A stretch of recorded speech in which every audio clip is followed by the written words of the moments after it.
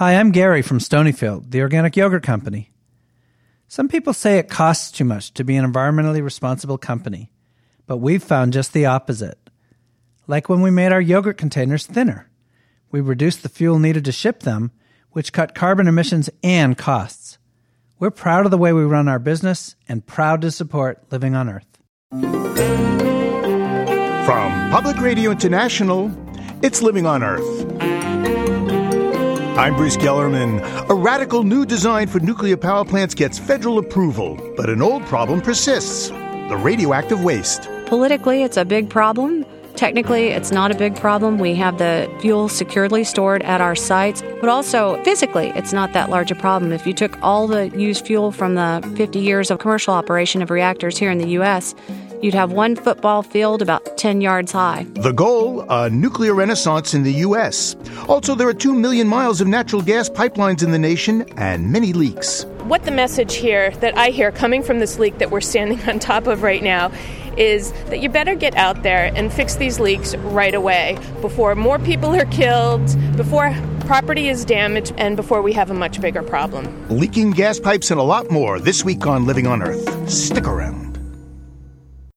Support for Living on Earth comes from the National Science Foundation and Stonyfield Farm. From the Jennifer and Ted Stanley Studios in Somerville, Massachusetts, it's Living on Earth. I'm Bruce Gellerman. 3 days before Christmas, the U.S. nuclear energy industry got a long-awaited gift. The Nuclear Regulatory Commission voted unanimously to approve a radical new design for atomic power plants. There hasn't been a commercial reactor built in the United States in over 30 years. The AP1000 reactor, as it's called, uses a modular design. It's being built by Westinghouse, a subsidiary of Toshiba. The company says modular should make it cheaper to build. The AP stands for Advanced Passive, which is supposed to make it safer than previous nuclear power plants. China has already a dozen under construction, and soon there could be even more in the works in the U.S. Leslie Cass is with the Nuclear Energy Institute. Ms. Cass, welcome to Living on Earth. Thank you for having me. Well, people are nervous about Fukushima. Everybody knows about Chernobyl and 3 Mile Island. What makes the AP1000 so safe and special? With the new designs, we've added new features. For instance, the AP1000 reactor doesn't require power or operator action to maintain safe shutdown for up to 72 hours. And in the case of a Fukushima-like accident, you wouldn't have had a fuel melt because you didn't require any of the off-site power that they so desperately needed.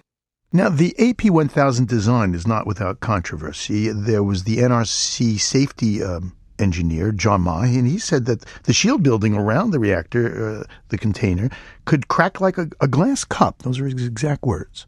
One of the strengths of the NRC and our regulatory process here is that anyone can raise a concern, and we have that same safety culture at our plants. It's good that Dr. Ma's concerns could be brought to light and vetted and then received attention all the way up to the top of the commission. Now, I understand what's also different about the AP1000 is that it's modular design. What does that mean? So in the construction process, you break down the large structures into modules or pieces so that you can fabricate them in more of a factory-like environment, which gives you better control and a faster build cycle. So each reactor that goes up is not unique. Correct. That is the plan going forward, is to have a standardized fleet of reactors worldwide, which is good for regulators. It's less systems to learn and comprehend. It's good economics because it's repeat build, and it's easier maintenance because you have similar components and designs.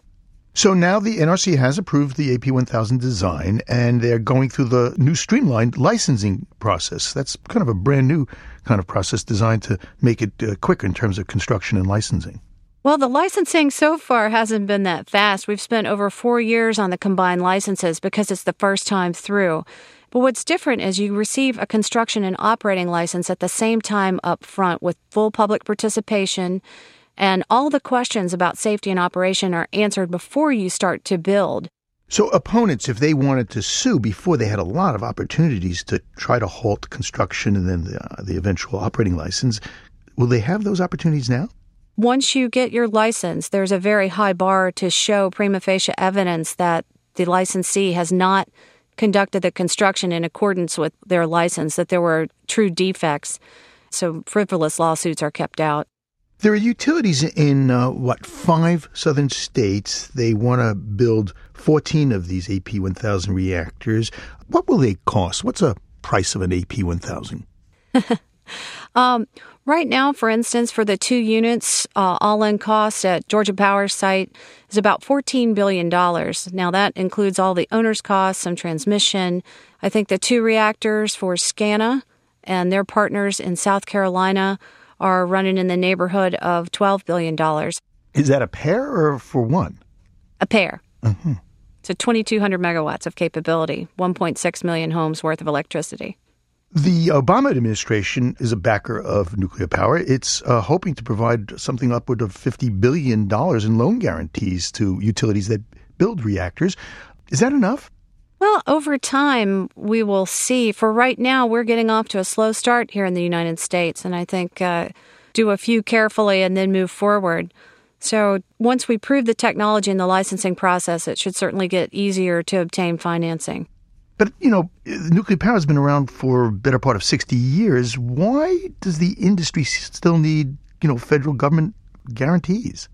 In this case, it's really a matter of size. As you mentioned, the projects cost north of $10 billion, and the companies we're talking about, the largest electric utility in the United States is in the neighborhood of $30 billion market cap. So having that support to help with the financing is key to getting more of these reactors built. But why doesn't the free market pay the freight? Why do I have to come up with a guarantee? Certainly the support that we get for the loan guarantee program and for nuclear power is in large part derived from the number of jobs. We have 3,000 to 4,000 construction jobs for these 2-unit sites, as well as 800 permanent jobs that can't be exported. And that's very attractive. And I know the communities that have these reactors are very excited about their economic growth right now. So it'll start generating electricity, but it's also going to start generating nuclear waste. We've been kind of storing that waste. We haven't been able to get rid of it permanently since the industry began. What's the plan there? We like to say it's politically, it's a big problem. Technically, it's not a big problem. We have the fuel securely stored at our sites, although our utilities would love to have an ultimate solution as much as everybody else. But also, physically, it's not that large a problem. If you took all the used fuel from the 50 years of commercial operation of reactors here in the U.S., you'd have one football field about 10 yards high.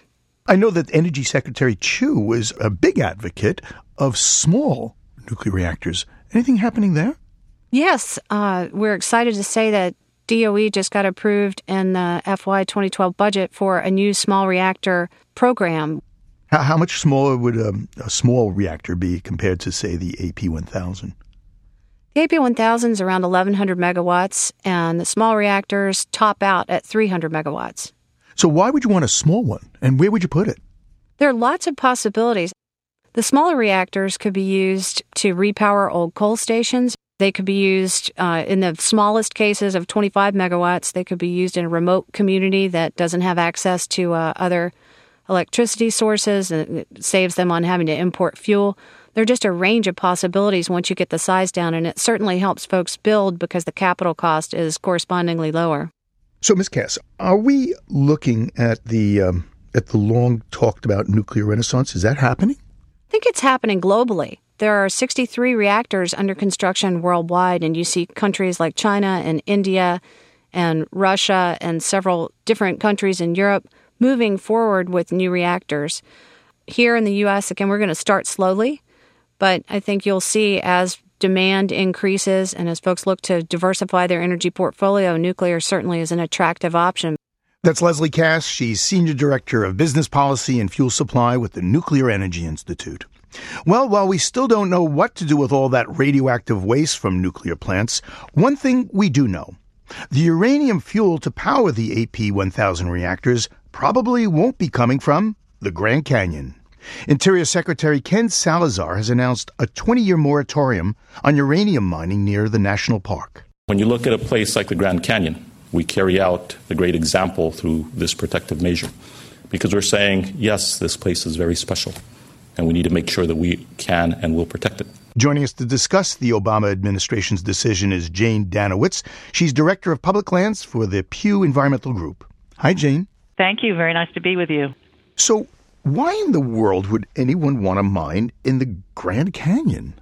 Well, that's a pretty good question, and I think if you told most Americans that uranium mining is allowed at the doorstep of the Grand Canyon National Park, it's a pretty good bet they'd stare at you in disbelief. And so I think that's one of the reasons why the president took the action that he did and decided to issue a moratorium on all new claim staking around the Grand Canyon for the next 20 years. But there's a lot of uranium around the Grand Canyon, and there are companies that are mining it right now. Experts will disagree how much uranium is there. I think one of the real problems here is that the United States still has a law on its books that was signed by Ulysses S. Grant in 1872 that does govern the mining of gold, uranium, and other so-called hard rock metals. And under that law, corporations, including those that are foreign-owned, can go almost anywhere on U.S. public lands, including places that are in close proximity to national parks and in national forests, and mine.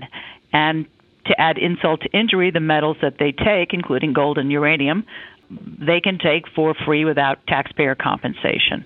This is in contrast to what oil and gas and coal companies have done for decades, and that is pay the federal treasury royalties.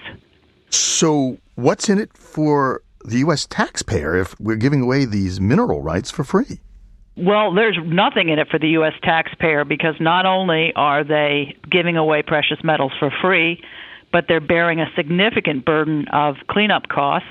The EPA, Environmental Protection Agency, just came out with new figures that found that, once again, the mining industry is the number one emitter of toxic pollutants in the country. And so, therefore, not only taxpayers are losing precious metals, but they're also having to pay for cleanup for the environment. Well, is there any conversation in Congress at this point to change this 1872 law? You know, since we do have a budget crunch, we could use the money. There is legislation that has been introduced to reform the 1872 mining law, and while Congress is busy with lots of issues and has had a difficult time getting consensus on most, the fact that the Grand Canyon is at risk from mining, and the fact that because of this law, more than $2.5 billion of metals are taken off of public lands for free without taxpayer compensation, without compensating the Treasury, without paying the Treasury, that may well be an impetus for lawmakers from both sides of the aisle to take a look at this legislation and try to find some consensus around reforming it. But proponents of uranium mining, including Arizona Republican Senator John McCain, say that the mines have created, thousands of jobs and could create many more and be a source of domestic energy. Well, there's two parts there. One, certainly according to the figures, tourism from the canyon is really the dominant industry in that region. The Grand Canyon attracts more than 5 million visitors each year. Those visitors provide more than 12,000 full-time jobs and generate a revenue of almost $700 million annually to the region. And the second point is that the companies that are operating, most of which in the canyon are foreign-owned, there's Canadian interest, there's a Russian state-owned entity that has a significant number of claims, also the South Koreans, and at least the history has been that the uranium that's taken does not stay in the United States, but is shipped abroad. Proponents of mining around the Grand Canyon say that this is simply President Obama kowtowing to his base. That there really is not an environmental reason or environmental reasons for mining not to go forward. I think when all is said and done, protecting the Grand Canyon is going to be looked upon as one of the most important decisions that the Obama administration makes during its tenure. And it's a decision that's not only good for the environment, it's good for the whole economic vitality of the Southwest, it's good for jobs, it's good for tourism, and it's good for protecting one of the most famous icons in the world. Well, Jane Danowitz, thank you so very much. Thank you very much. Really appreciated it. Jane Danowitz is Director of Public Lands for the Pew Environmental Group.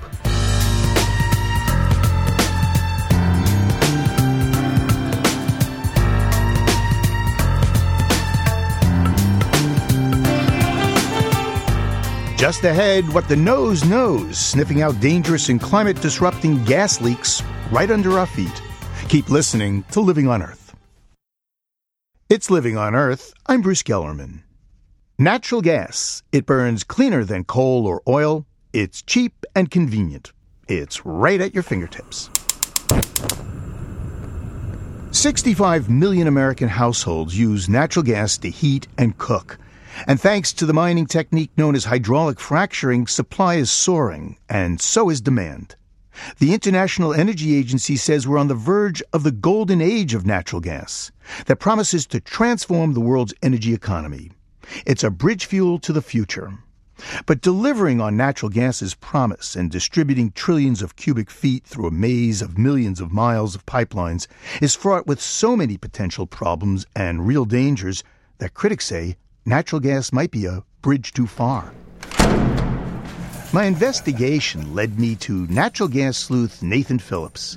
I followed him up a steep, secretive flight of stairs at Boston University. So this is a part of Boston University that almost no one sees. Professor Phillips is director of the university's Center for Energy and Environmental Studies. He unlocks stairway doors leading to his rooftop lab. This is kind of what we would consider an urban laboratory. Phillips studies a city the way a biologist studies an organism, as a complex, living, breathing thing. So we're about, I think, something like 110 feet off the ground now on the top of the College of Arts and Sciences building at Boston University. What a great view. Yeah. We can see all the way down the Charles into Boston, it's Fenway Park there. That's right. And so in the back there is what we call the urban metabolism meter or sensor. And so that kind of contraption there on that little mast is measuring the carbon dioxide level and the methane concentration as it passes by that meter. We call it the pulse of the city. But it gives us information about where humans are and what they're doing, where the natural systems are and what they're doing at any time of the day. We're measuring this 10 times a second, every minute, every hour, 24/7, 365 days a year. From this vantage point, using sophisticated instruments, Professor Phillips takes the pulse of the city, precisely measuring urban metabolism, the emissions of greenhouse gases produced by the comings and goings of cars and trucks, the burning of fuels to power factories and utilities, heat homes and office buildings. In terms of global warming, molecule for molecule, methane is 21 times more powerful a greenhouse gas than carbon dioxide. It's odorless, colorless, lighter than air, and combustible, which is why methane is so useful. It's the major component of natural gas. Below the streets of our nation's cities snakes a massive network of natural gas pipelines, more than 2 million miles of low-pressure pipes. But weather, water, and accidents all take their toll on these gas distribution pipes, creating problems that most of the time are out of sight and mind, but literally under our noses. Professor Nathan Phillips stands on Boston's Commonwealth Avenue, not far from Fenway Park, and uses another sensitive measuring device to monitor for methane, his nose. Leaks in the gas distribution pipeline network cost billions of dollars a year in property damage. Explosions kill people, and methane contributes to climate change. In fact, critics say so much of the powerful greenhouse gas leaks into the atmosphere that over the short term, natural gas may disrupt the climate more than oil or coal. About 9 months since I became aware of this problem, and ever since then I've started to, keep a smell out, I guess you'd say, for leaks. And right there, in the street, by the curb, there's the telltale smell. So mercaptan is the substance that they put in natural gas so that if there is a leak, people can smell that. And I smell a leak. Yes. So many people I've talked to know about a leak. They say, oh yeah, there's one down the street from me. And really we have a million anecdotes about leaks, but when you put it all together and map it, it's pretty amazing how many leaks there are distributed over a city like Boston. And mapping Boston for leaks is just what Nathan Phillips did. He drove around the city with pipeline expert Bob Ackley. Okay, we're going to go right up Harvard Street to Commonwealth Ave, and we'll go right down Commonwealth Ave through Kenmore Square. Bob Ackley is a former gas company leak investigator. Now he runs a consulting firm, Gas Safety USA. And on his truck is a sensitive Picarro methane tracking device similar to the one Professor Phillips uses at his rooftop lab. You have two special pipes, nostrils, I guess, on the front end of your SUV here. What are those? Are those? Well, that draws in an air sample from ground level and tests it with my flame ionization unit. So I'll be able to drive down the street and detect gas. And I also have one on the rear that's for my Picarro instrument that will actually document the methane readings on Google Earth. It tracks them and will place them via GPS points. So I can take a running sample from the ground and it'll chart it right on Google Earth. Okay, we're at Commonwealth in Gloucester, 5.3. Okay, lots of leaks here. 2.2. The natural background level of methane is 2 parts per million, but as Ackley and Phillips drive around the area where I smell the leak, the digital readout jumps. 2.7, 2.8, 5.2. Okay, so there was a big spike that we just, 11.1, so that's over about 5 times the global background value, back down to 2.4. So very noisy in here. 5.4. This is one of those areas we called an area of neglect. The team also drove around San Francisco mapping gas leaks. What we see are some clean streets and then streets that have been neglected. So leak as you drive through. It's kind of a hodgepodge. Some of the methane leaks Nathan Phillips and Bob Ackley detected measure 30 parts per million. That's 15 times the natural background level. But Ackley says even small leaks can quickly add up to a large volume. But we've captured as much as, I think it's around 600 cubic feet per day out of a leak. So, I mean, the average household uses about 200 feet. So that would be 3 days' worth of gas leaking out of one leak in one day. I was very surprised to see how many leaks there were. One reason Professor Nathan Phillips was surprised is because Boston's gas utility spent $71 million making the system more efficient. But just last year, its estimated gas lost from leaks was worth more than $40 million. I wasn't expecting to see anything like what we saw. No, you'd expect that a gas company would want to fix their leaks because they're losing gas, they're losing money.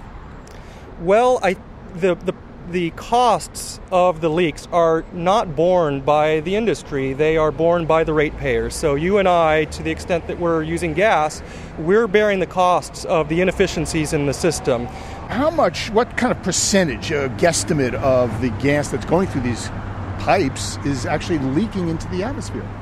That's a big unknown. So the industry is required to report what they call lost and unaccounted gas to the federal government.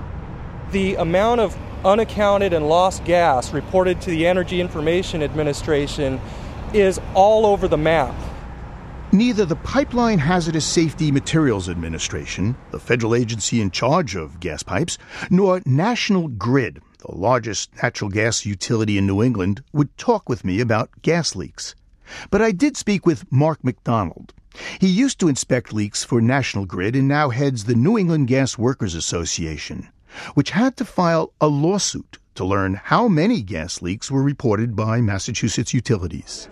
Right now, it's generally 3-4% of all gas in the distribution side is lost. You estimate that there's 22,000 gas leaks in Massachusetts? That's not an estimation. That's exact. I have documentation from each gas company showing at least 22,000. Now, that probably makes up 90% of the companies in Massachusetts, so that number is even higher. I would probably guess around 25,000. And there are many leaks that haven't even been detected, I'm sure. So it's significant. It's definitely significant. Most leaks are small, the size of pinholes. Gas utilities rank them a 3 on a scale from 1 to 3.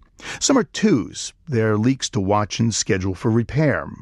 But a 3 can quickly turn into a 2, and a 2 into a deadly 1.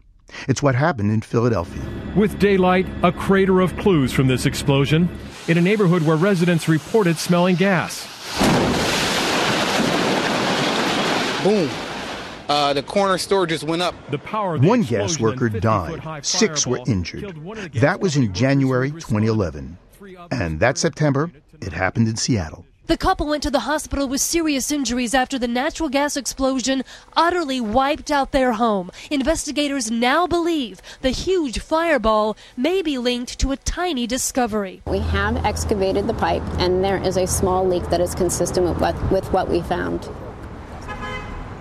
Homes within a 5-mile radius were evacuated. 4 other gas pipeline leaks were discovered.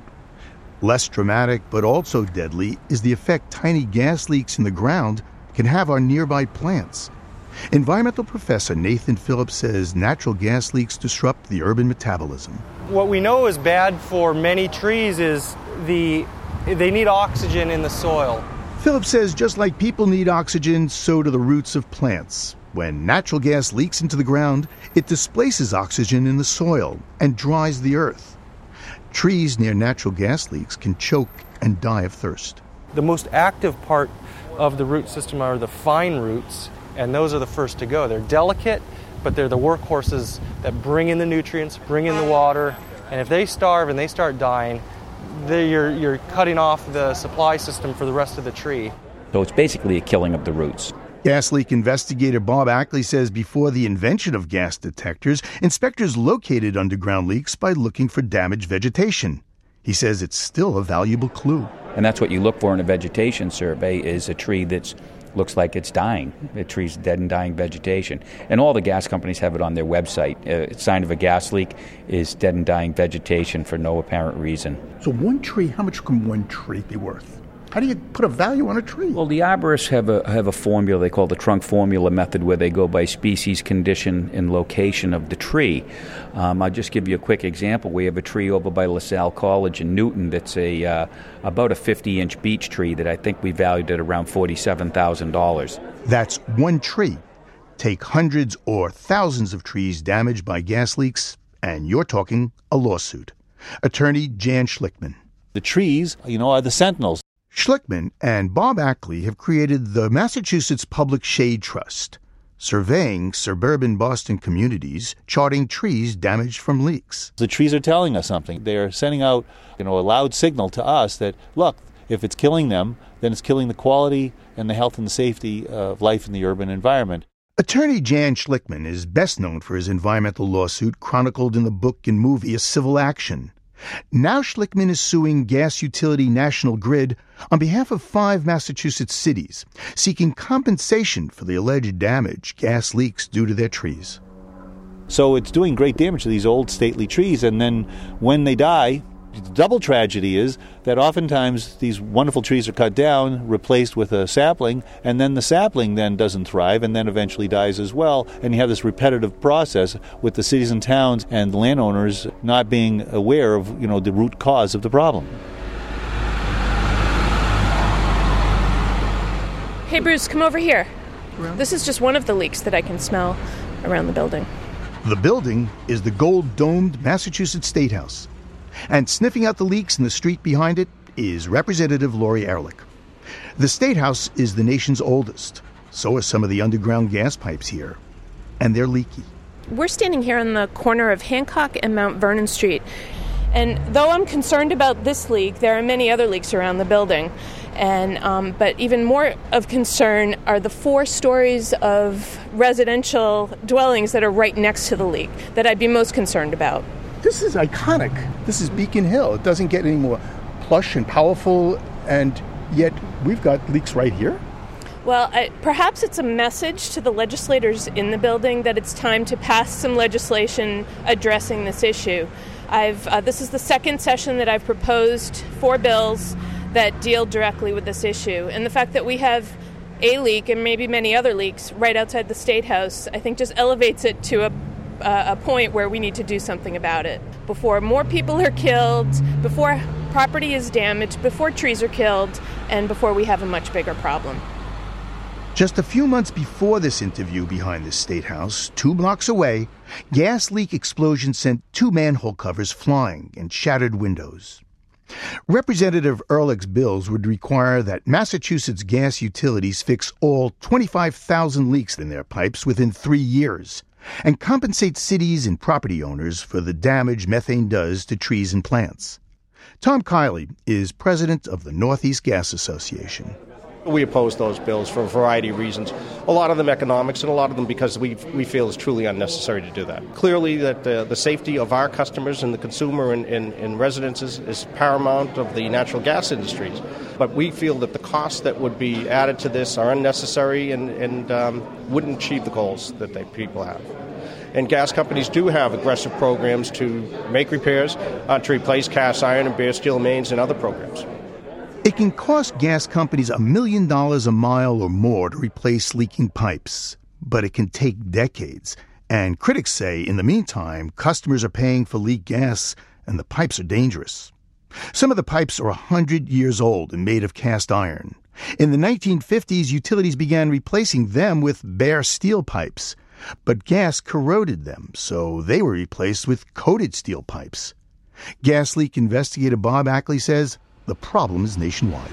I'm traveling down to Washington, D.C. this weekend. I've already been down there and done some spot checks. The problem is just as bad or worse with the rotting steel. So wherever there's cast iron and old steel in the ground, you're going to have a problem.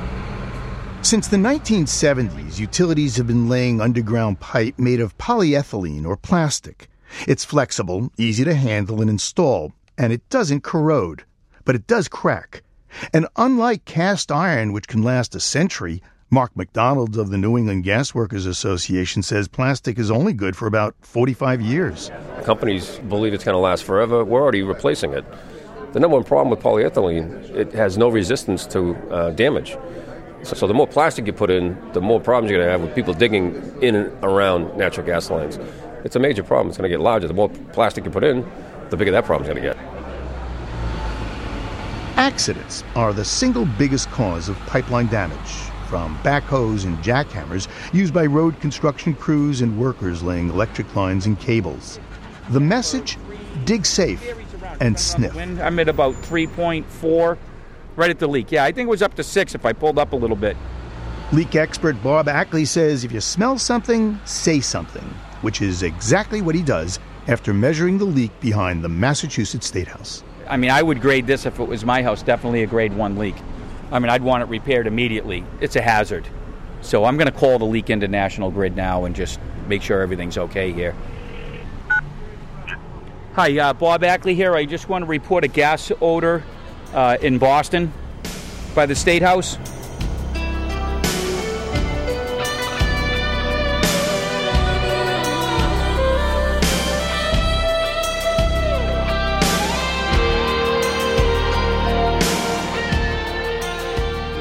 Coming up next week, from problems with low-pressure neighborhood gas pipelines to the dangers of the really big ones. Bringing a 42-inch high-pressure natural gas pipeline into downtown Manhattan boggles the mind.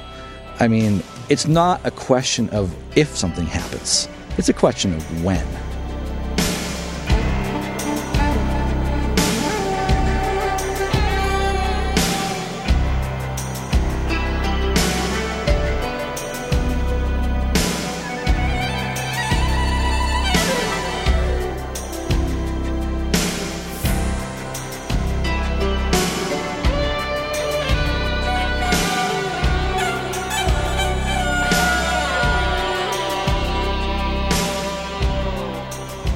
Coming up, using your cell phone to tap into your inner scientist. A new global environmental network needs you. Stay tuned to Living on Earth. Support for Living on Earth comes from the Grantham Foundation for the Protection of the Environment, supporting strategic communications and collaboration in solving the world's most pressing environmental problems. The Gordon and Betty Moore Foundation, and Gilman Ordway for coverage of conservation and environmental change. This is Living on Earth on PRI, Public Radio International. It's Living on Earth. I'm Bruce Kellerman. Just ahead, why we have to give thanks to caterpillars. But first, this note on emerging science from Raphael Benin. Take a deep breath. Do you feel energized? Pretty soon, your breath could be recharging not just your lungs, but a battery. Today, when a pacemaker or other medical device is implanted in a person's body, it contains a battery, and that battery will eventually need to be replaced. Scientists at the University of Wisconsin are trying to help patients avoid that additional surgery by finding a way to power a medical device without a battery. Researchers already know how to create electricity by exposing a piece of long, skinny plastic to gusts of wind or even breezes. When the air forces the taut plastic to vibrate, an electrical charge is generated. The Wisconsin-based scientists are using that same principle with a piece of plastic so small and sensitive that the wind power of just breathing can produce enough electricity to keep a small medical device running. The researchers hope to implant the plastic in the bridge of a patient's nose. If all goes as planned, every time the patient laughs, inhales, or speaks, the medical device is charged. And knowing there are no batteries to be replaced could help a lot of people breathe much easier.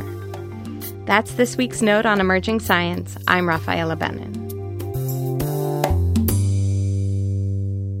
We look down on the lowly caterpillar, but our appreciation soars in the spring when it transforms into a lovely butterfly. Still, even before metamorphosis, there's a lot we can thank the creepy crawlers for, as Laurie Sanders reports.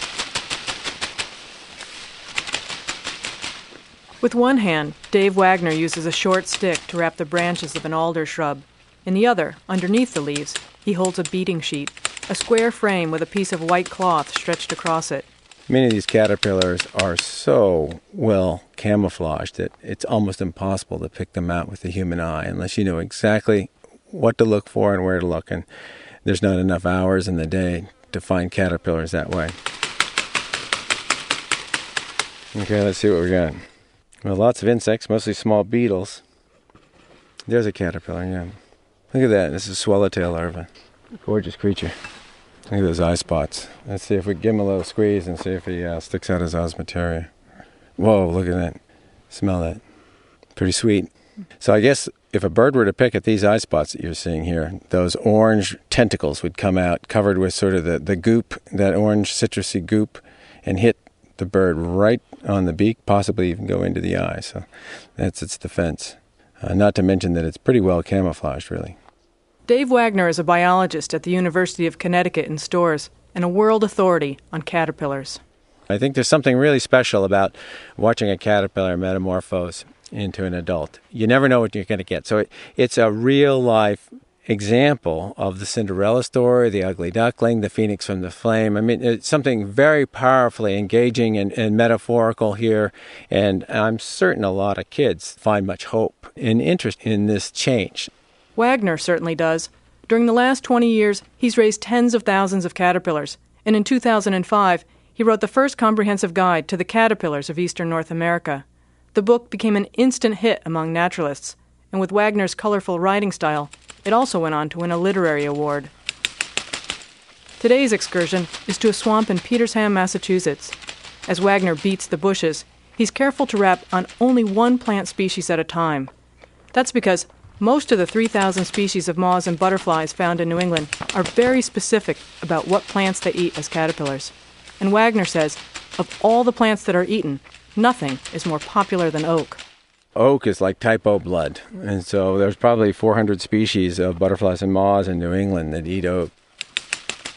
Look what we have here. This is a fabulous caterpillar. This is the caterpillar of a hook-tip moth. What is really exciting or interesting or novel about this caterpillar is he's got two specialized setae near his rump that he actually uses to drum on the leaf where he's at. And so this is one of the few talking caterpillars that I know about. And so these guys actually advertise to their brothers and sisters, their sibs, and perhaps any other caterpillars that this is my leaf. And so they detect little vibrations, and they will start using paddles on their rump, basically, to drum out a beat, a signal, which says, this is mine, find another. But to protect their own skins, Wagner says most caterpillars use shape and color. Some have gone the cryptic route. They're green or look like sticks, or bird poop, or wilted leaves. Others have taken the opposite approach and used bright colors, reds, yellows, and oranges, offset by blacks or whites, to advertise that they have stinging hairs or toxins. They're the Clint Eastwood caterpillars. Basically, you're a bad dude, and you're trying to advertise to any would-be predator that perhaps you'd be better off looking elsewhere for a meal. And all these caterpillars, bad dudes included, play a crucial role in the ecology of our landscape. Springs would be really quiet in the Northeast if it weren't for caterpillars. So they play a quintessential role in the diets of many animals, but particularly we think songbirds. And then as these caterpillars turn into adults, they play other roles. So the butterflies and moths that these caterpillars are going to turn into play quintessential roles in pollination, for example. They're absolutely essential, again, in the diets of certain things like flycatchers and bats. And there's another important role that caterpillars have played. Because plants can't run away from caterpillars, they've evolved a battery of chemicals to protect themselves. Wagner says these secondary chemicals are the basis for drugs and medicines, like opium in poppies and salicylic acid in willows that's used in aspirin. Others, like rubber and turpentine, are used in industry. And then there are culinary benefits: cumin, paprika, pepper, cinnamon. Indirectly, our lives are greatly enriched by the fact that there's caterpillars on this planet.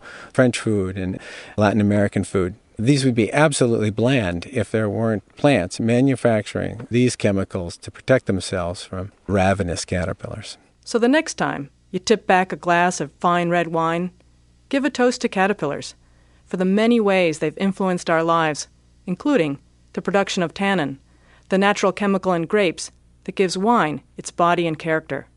For Living on Earth, I'm Laurie Sanders.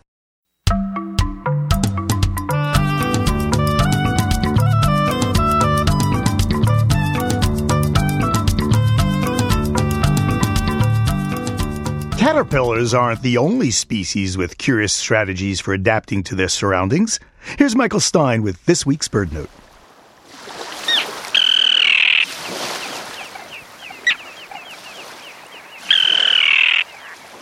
Environmental conditions shape birds' bodies, even birds belonging to the same family.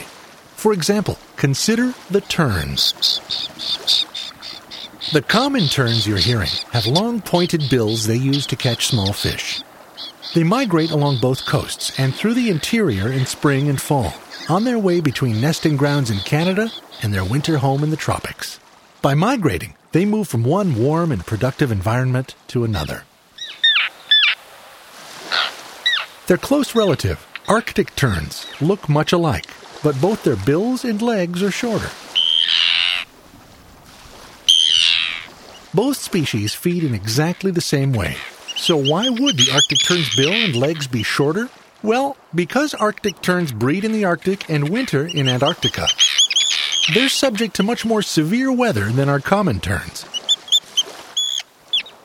Because birds' bills and legs are not covered by feathers, they lose heat. It just makes sense then for birds in cold climates to have short bills and legs, and less exposure to the cold.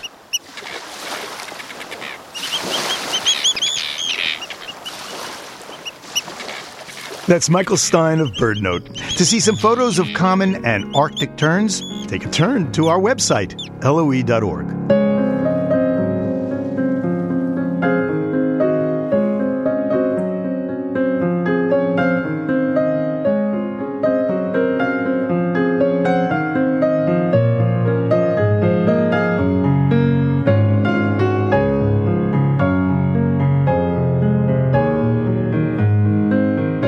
For a new perspective on our planet's environment, check out Eye on Earth. The cloud computing-based network just launched. It creates a place online where the world's leading environmental scientists and you can collaborate. Jacqueline McGlade is the director of the Copenhagen-based European Environment Agency. It's one of the lead partners in the Eye on Earth project. Well, Eye on Earth works in a very distributed way. It's an engaging website, you might call it, which we would want people to join. But having joined, it's a possible club that you come into to share information about the environment. So I can contribute? Absolutely. As a citizen, reason, we see this as one of the fundamental ways for the first time that we can bring individual efforts on looking around and seeing what's happening in the environment alongside data that's being collected by governments, by institutions, and really look at that formal and informal combination to give us a bird's eye view of what's happening in a particular part of the world. So walk me through it. I'm on the Eye on Earth website. How does it work? Well, when you first come, you'll see there's a whole row of little boxes which go across like a ticker tape. Some of them are called watches: water watch, noise watch, air watch. So if you click open, let's say, air watch. Okay, hang on. Okay. You should get actually a map of the world. Here it goes. So if you actually go into the search box, you can type a place. So where would you like to go? I mean, we could go to Copenhagen if you like. Okay, that's where you are. Let's do that. Yeah. Okay, so let's go to Copenhagen. As I go in, I can see a map of the roads. You can have a 3D picture of the buildings. The most important thing is that you'll see a kind of screen that comes in from the right, which has hour rating and community rating on it. The hour rating is actually the air quality measured by a formal reporting requirement from the country. And in the case of Copenhagen today, it says that the rating is very good. The community rating is the one that's been given by the members of the public. So that would be a subjective rating, or can they take an instrument and take an accurate rating? You can have instruments, you can have sensors, but we have detected that over the years that we've been running this, people who are, particularly those who have got breathing disorders, are very sensitive to the quality of air. And when we ask the members of the public to rate the quality of air, we can get not only the overall picture of how good is the air, but also we can ask them about whether or not it smells clean, is there an odor? And so using these different words, we get a very good picture about what the quality of air really is. So if I were to go to Water Watch and was walking down the beach and I saw a red tide, could I just pull out my cell phone and report that to Eye on Earth? Absolutely. And because it's pretty much live, it means that anybody else who's looking at Water Watch, let's say round about the same time or during the day, would not only be told from you that there's water contamination and algal bloom, but other things, litter on the beach or whatever. So in a way, the immediacy of somebody going out on a picnic and encountering a beach that's not in very good shape means actually that day not many people will visit the beach if people use Water Watch. Now, I noticed something. You have a mobile application for a noise meter. Yes. So here we go one step further, because one of the questions that you raised, very important, is, well, this is very subjective. If someone is measuring for their own purposes air quality or water quality or the quality of the beach, that's a kind of subjective thing. On the noise meter, then we actually have moved one step on, because we have the possibility of mobile telephones being extremely good noise receptors. So having a meter on your smartphone and then literally just recording the noise where you stand for 10 seconds in terms of, how intense the noise is, you then have the possibility of transmitting that into the Noise Watch site. And it appears as a dot, and you can go and look at it, and you can see how many decibels were experienced at that time and that place. Well, that's not Eye on Earth, that's Ear on Earth. That's Ear on Earth. I think the Eye on Earth is a very, very broad umbrella to give the sense that we can see what's happening around the world. And Noise Watch is very, very popular. We have politicians and mayors and different people around the world in cities really interested in understanding now how important noise is for public health. If you were able to, I think, get, let's say, a huge global movement at one moment to go out and measure noise, I think you would find it very interesting. But people who are designing cities, this is a device where very simply they can ask citizens to participate and really start to document where the noise corridors are and understand how even moving traffic through the day can really be changed to actually moderate the levels of noise that we're exposed to. Boy, this could put a whole new perspective on the environment. I believe that we have turned the corner through the environment lens into a world where people can genuinely have reliable data and information that will inform their daily living. And I believe that's what we need to do to change people's perception of how we're going to survive in the future. Well, Jacqueline McGlade, thank you so very much. It's been my pleasure. Thank you so much. Jacqueline McGlade is the director of the European Environment Agency. It's a lead partner in the Eye on Earth Public Science Project. To survey the maps, head over to our website, loe.org.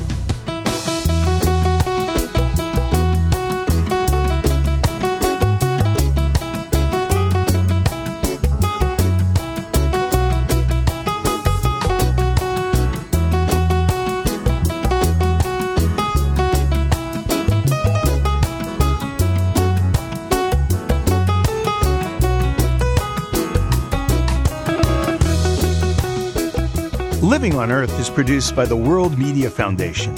Our crew includes Bobby Bascom, Eileen Valinsky, Jessica Elise Kern, Ingrid Lobet, Helen Palmer, and Ike Sriskandarajah, with help from Sarah Calkins, Gabriella Romano, and Sammy Souza.